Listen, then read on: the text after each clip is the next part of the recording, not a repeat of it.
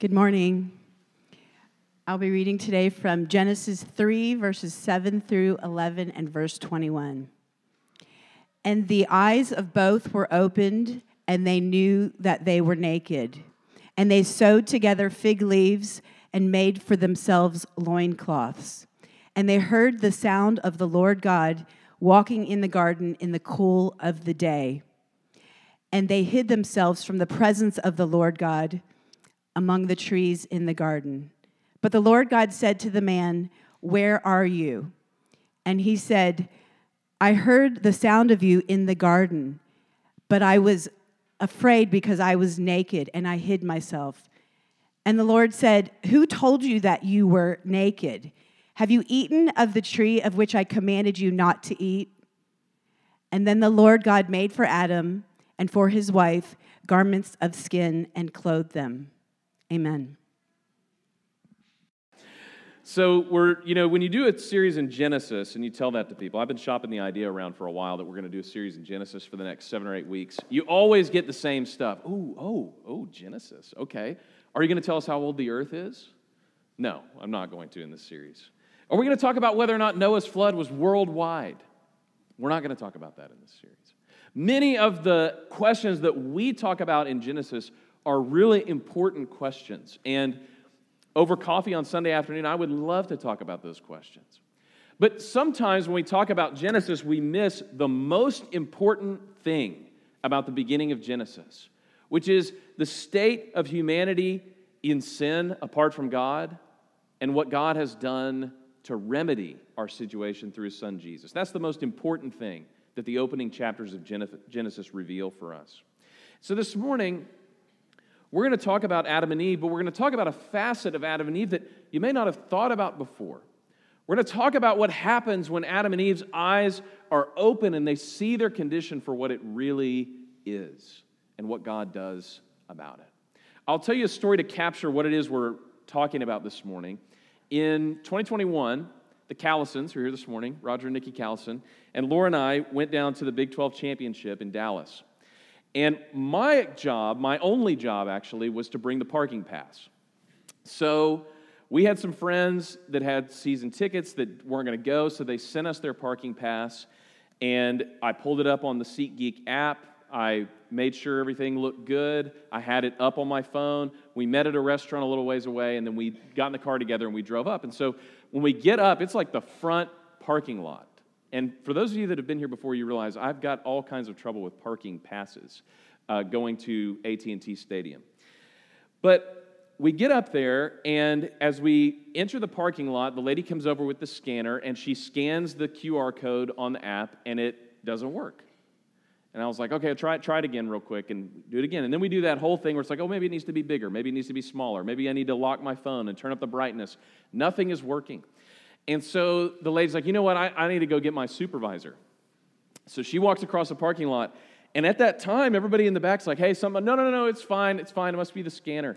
Well, at that moment, I scrolled down on the parking pass, and it says Big 12 Championship, AT&T Stadium, QR code, but then it says November whatever day, 2019. So immediately, I just scroll back up. I'm like, I don't want anybody to see that. Looking over my shoulder, like, anybody see that? I just scroll right back up, and the supervisor comes over, and she's like, there must be something up with your parking pass. Like, nope, I think the parking pass is fine. And so she scans it again, doesn't work, and then she said, and I'm starting to sweat here, I'm starting to get real nervous. She says, sir, this must be on us. Just go enjoy your day at AT&T Stadium. So we pull in, we go in, it was great. I didn't even have the courage to tell Roger and Nikki until lunch after the game. I was so nervous about it. And if you've been in a situation like that, you realize that one of the hardest things in being a human is that somebody might realize that you're not all you look to be. You're not really what appears on the outside. Maybe it's guilt, maybe it's imposter syndrome, maybe it's being found out, maybe it's something that you haven't done, but if somebody just knew the core of who you are, their opinion about you would change immediately. In our story this morning with Adam and Eve, The fundamental truth is Adam and Eve were created in the image of God. They were created good. In fact, after all the creation, and God creates Adam and Eve, and he puts them in the garden, he says, this is very good. They were created to be in intimate fellowship with God, walking with him in the garden, that there would be a totally transparent relationship with God. In fact, sometimes we miss this when we read the text in English, but Eden is a paradise. That's what this all describes for somebody. This is a paradise garden of God, his dwelling on the earth, that one little place where God has chosen to walk around on earth with his people. And the goal for them was to walk with God and spread the glory of his kingdom across the whole earth. Do you know that Eden, which is an area in ancient Mesopotamia, and the Garden of Eden, which is a little section of Eden, wasn't ever supposed to be just a garden. It was supposed to be like a seed that through Adam and Eve's leadership and stewardship would expand and cover the entire earth.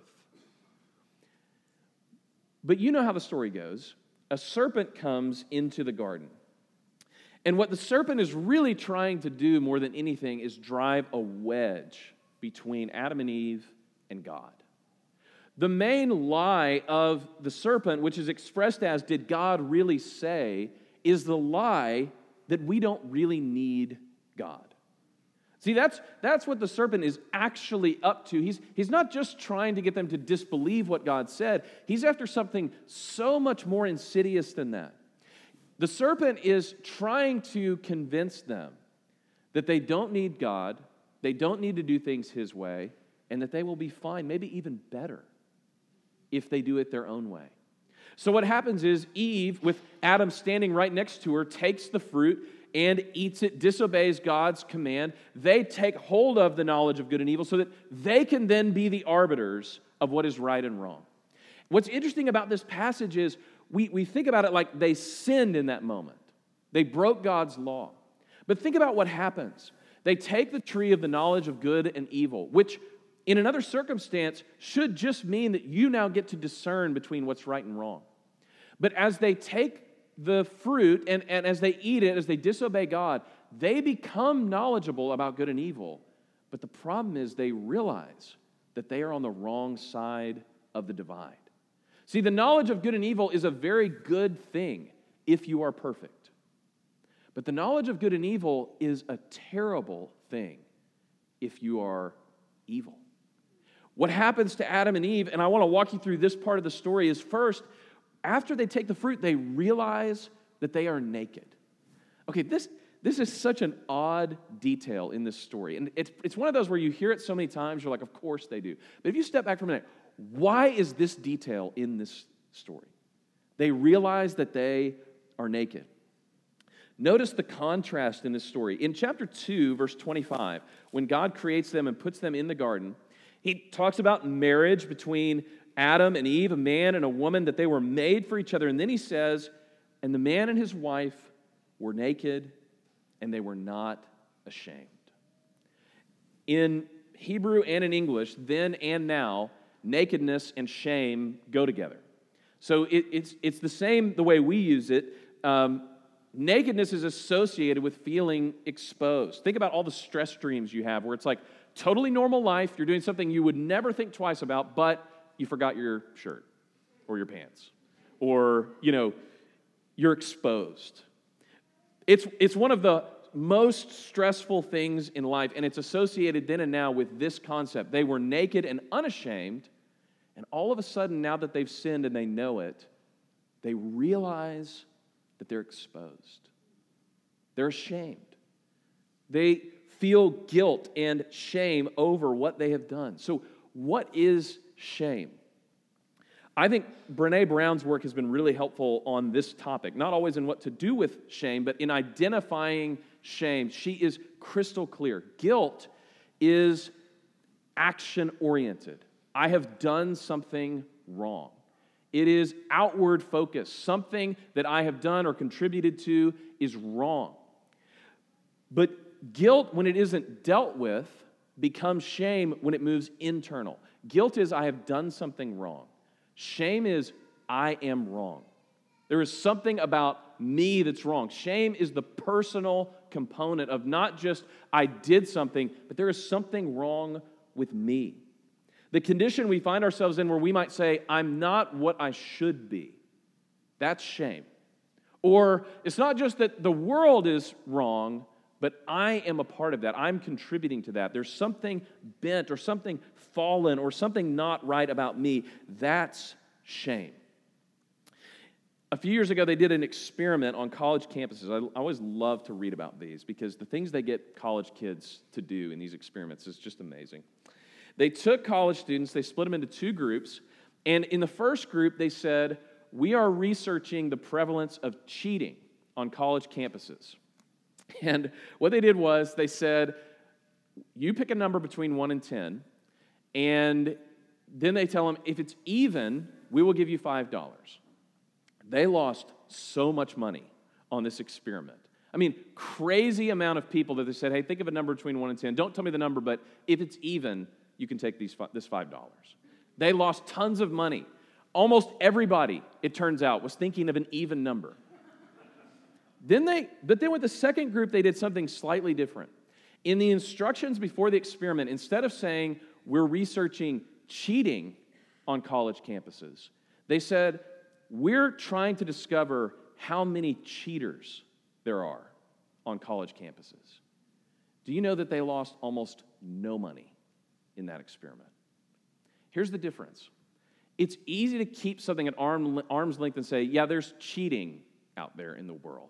Most of us probably would be in the $5 group there. Hey, if prevalence of cheating, there's cheating out there, I'll take the $5. But when you make it personal, we're trying to identify who in this room is a cheater. That becomes more personal. In fact, people shy away in large percentages from being called a cheater. What this story tells us is the problem in the human condition is not just there's sin out there in the world. It's that we are sinners. We are sinners. It goes all the way down. Jesus says, if you sin, you are a slave to sin. It's not just a series of bad choices. It's the whole condition we find ourselves in, that because of sin, we have been alienated from God. We have been characterized by our sin, such that when in the early 1900s, when the Times of London put out a question, what's wrong with the world today? The best answer came from G.K. Chesterton, who wrote, Dear Sirs, I am yours, G.K. Chesterton. That's the condition. It's not just sin out there, or I sometimes do sin. What this story reveals to us is we are sinners. We are sinful. We are in danger of being exposed for who we really are. But notice the second thing that happens in this story. So after their eyes are open, as Jill read for us, they realize that they are naked. They realize that they're exposed, and their eyes are open, and they sew fig leaves together and make themselves a covering, a loincloth. This is the first clothing line in history, fig leaves by Eve. And they cover themselves thinking, if we can just cover up, then things will go back to normal. If we can just orchestrate a way to cover our guilt, cover our shame, then things will go back to normal. But you know this, and I know this. It's amazing what guilt can ruin in your life. It's amazing how otherwise great things, when you're racked with shame, can change on a dime. When a few years ago, my brother Tucker and I went to the Met in New York City, we were going to see Don Giovanni. We get there, and we're dressed in our tuxes. We're looking great. We're ready to enjoy it. And we're walking around the Met, and we realize there's this group off by itself with all kinds of great food and drinks. And we're like, we got to get over there. We got to figure out what's going on over there. So we walk up right to the edge of the banister and just kind of lean there and look in and see what's going on. We figure out it's the Young Friends of the Met. And we're like, we got to be in that. I want to be a young friend of the Met. I want to participate in that. And so we kind of edge our way over to the place where they're going in, and there's these two ladies that are standing there ominously forbidding people to come in, like the flaming cherub with the sword at the edge of the Garden of Eden who's not allowing them to get in. And we say, what's going on in there? What is this? And they said, well, it's the Young Friends of the Met. Are you guys in the group? And we're like, oh, no, we're from Oklahoma City. Just us country folk from flyover country here at the big city. And the lady says, well, you know what? I'm about to take my break. I'm going to go over there for about 5 minutes. And if you guys are in there when I come back, I won't say anything. So sure enough, she leaves. We go in. But we get in there and we're taking part in all the festivities, trying to look the part, trying to act the part, inventing elaborate backstories for ourselves. But when we get in there, we realize pretty quickly, everybody has a name tag. And we don't. And so every interaction is now spoiled. We ended up just standing there in the corner talking to ourselves because everybody we talked to knew that we didn't belong there. We weren't part of the club. We didn't have the name tags. We were dressed the part. We were acting the part, but we did not belong there at all. And it was an otherwise great experience, and we do laugh looking back at it, but it was so ruined by the fact that we knew we didn't measure up. We didn't belong. We hadn't paid the dues. We didn't do what you needed to do to be a part of that group. And that's what happens after the fall is every person in one way or another is trying to do something with your shame and your guilt.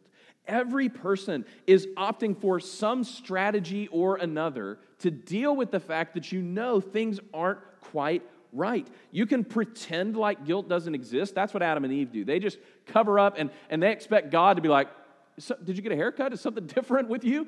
And they just pretend like we'll act like we know what we're doing, and we hope nobody finds out. You can put it on other people. This is getting more and more popular. This is basically what Freud was all about. The only reason you feel bad is because of the expectations of other people.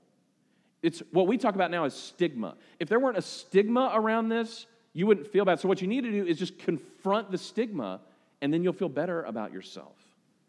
You can claim to be a victim, right? This is playing out in our culture every day. If you are a victim, basically what you do is you take that as an identity. You say, maybe I did something wrong, but it's nothing compared to the wrong that's been done to me. And maybe that'll make me feel better. You can try to earn your way out of it. If I can just do enough great things, then people will see what an awesome person I am. You can take vengeance on other people. If I punish all the other evildoers, then I will finally feel good about myself. But every one of these strategies is a fig leaf. Every single one of these is a human attempt to deal with a problem that only God can deal with. Fig leaves are anything we do to manage our appearance to other people, to cope, to control, to set up a defense mechanism, anything possible but being ourselves around God and other people is a fig leaf. And we have gotten great at constructing fig leaves.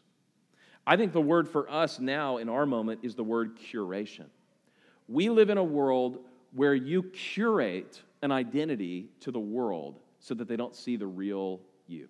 Right? Whether it's social media or your business profile or the things that you write or the things that you say, you are creating a false self, a mask, so that people will see that instead of you.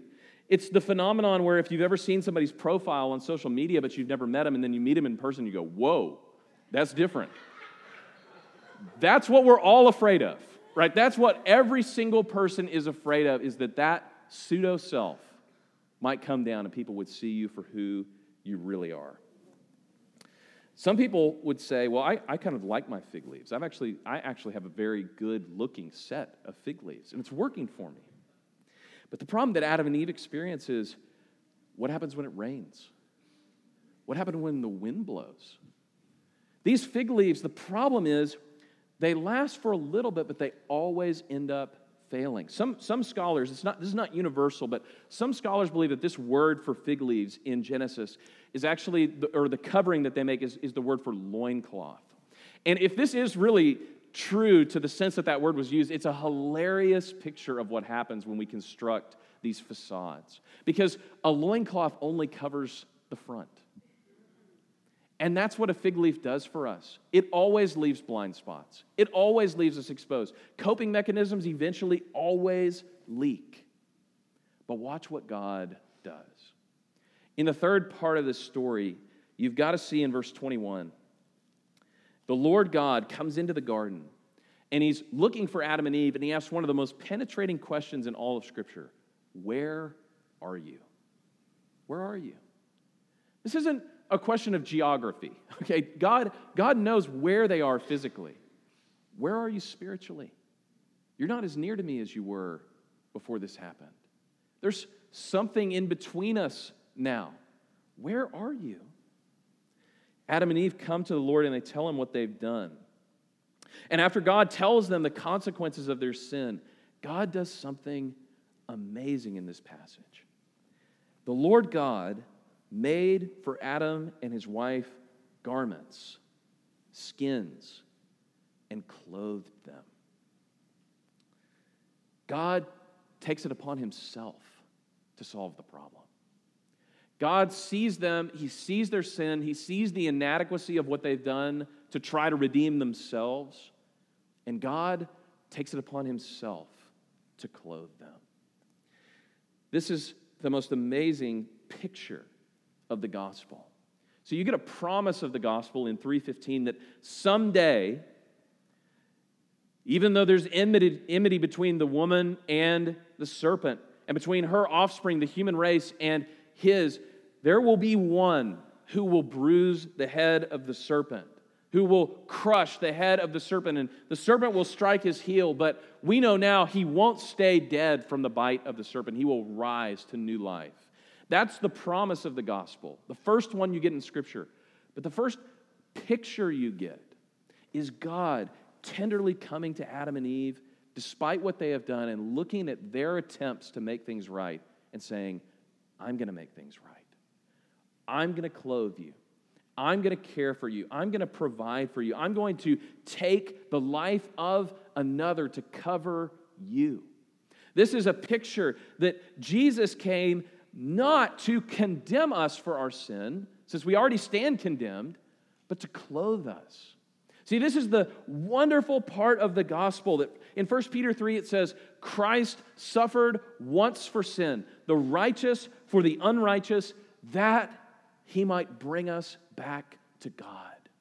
See, Martin Luther called this the great exchange, that we find ourselves in dirty, soiled clothes, and we see Christ in brilliant, white, righteous clothing. And what happens when you come to Christ and confess your sin and trust in him is he takes his clothing and puts it on you, and you take your clothing and put it on him. And when he went to the cross, he was wearing all of our fig leaves so that we could wear his white, righteous garments and be admitted into the feast of the Father. Clothing in the Bible everywhere is significant. It's almost always an indicator of your status before God. Are you righteous or unrighteous? Are you faithful or unfaithful? Are you sinful or are you free? In the story of Joseph, which we'll get to in about 7 weeks, Joseph is distinguished because his father gives him a brilliant, beautiful, technicolor dream coat. And he wears that as a sign of his father's favor. He is the favored child because he has the clothing of the favored child. The priests are set apart from everybody else, not because of what they do, but because of what they wear. They wear garments designed to go into the presence of God. Christians are described dressed in a specific dress that indicates, this is my beloved child. He says in Isaiah 1, come, let us reason together, says the Lord. Though your sins are like scarlet, they shall be washed as white as snow. We know this in some of our great hymns, but it's usually like in the third verse, so we don't think of it very often. In My hope is built on nothing less than Jesus' blood and righteousness. It says, when he shall come with trumpet sound, oh, may I then in him be found, dressed in his righteousness alone, faultless to stand before the throne. In Come Thou Fount, it says, on that day when free from sinning, I shall see thy lovely face, full arrayed in blood-washed linen. How I'll sing his sovereign grace. You have to have new clothing to go before the Father. You have to do something with your guilt. You have to do something with your shame to come back to the Father. Most people know John 3:16. For God so loved the world that he gave his only Son so that whoever believes in him will not perish but have eternal life. But do you know John 3:17? It says, for Jesus did not come into the world to condemn the world, but so that the world might be saved through him. Now, alarm bells for some people are going off like, what do you mean no condemnation? Sin brings condemnation, but John knows this. He says, whoever believes in him is not condemned, will never be condemned. But the one who does not believe is condemned already.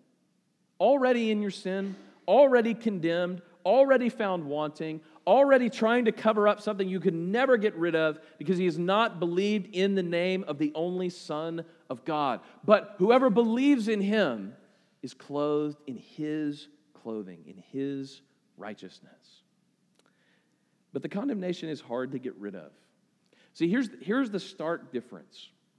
In Ed Welch's book, A Small Book About Why We Hide, which if this resonates with you, buy that book. It's the most amazing devotional about how we walk in our identity with God. He says, everybody longs to hear the words, well done, good and faithful servant. But guilt in our life tries to convince us that it'll actually be something more like, forgiven, but I'm disappointed. You're in, but you could have done better. I love you because I have to. Guilt tries to convince us that that's God's approach to us. But in Christ, you don't have to wait to hear the words, well done, good and faithful servant. Because when God sees you in Christ, he no longer sees those things.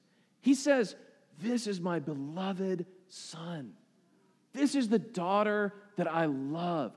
I am proud of you. I love you. I like to be around you. I want you to walk with me. I want to be in a relationship with you. I want to see you for who you are, and I want you to see me for who I am, and I'm going to write my name on you forever, and I'm going to clothe you in brilliant white clothing so that you can be with me forever. That's what God thinks about you if you're in Christ. No shame, no guilt, no condemnation, no sin, no separation. He sees you. He clothes you. He adopts you. He brings you home into his family. Many of you know how the story at the Met ends. I have talked about it probably a couple of times, but the way the story started was with us feeling out of place. And we went that day, and it was wonderful. But the next day, my brother's flight got canceled, and so he went back for the Sunday afternoon showing. And this one was different. It was a different opera. There was a world-famous conductor, and he knew that it would be sold out, so he went and bought what are called standing tickets, where you don't actually get a seat, but you can hang out in the lobby, and if there's room, you can stand in the back and watch. And so he's standing there at the back, getting ready for the show to start, and this guy walks up to him and says, "Are you here by yourself?" And he says, "Yeah, my flight got canceled. My brother was here, but I just thought I'd come back for this afternoon showing." He said, "Well, my wife didn't come. Why don't you come with me?" And so he says, "Sure," and he begins to follow him down the aisle, and they just go further towards the front and further towards the front and further until they get to the second row. And they sit in the very middle, like where you could grab the conductor's tails if you wanted to. And he sits there knowing this is different than the time before because he's been invited. He's been paid for. He's in a seat with a ticket that has that number on it. This is where he belongs. That's the offer of Christ to you. If you feel like you don't belong, if you feel ashamed, if you feel guilty, throw yourself on him. He has paid for you. Let's pray. Father, we thank you for the sacrifice of Christ. As we sang earlier, we thank you that the blood of Christ that pays for sin has been applied to us. Father, that we who are totally unworthy have been welcomed by your Son, Jesus, into the family. Father, clothe us this morning. Help us not just to say we have a new identity, but to live like it. to live with the confidence and the assurance and the love of being children of God. Father, I pray for anybody that doesn't know that this morning, that they would join your family today. In Jesus' name we pray.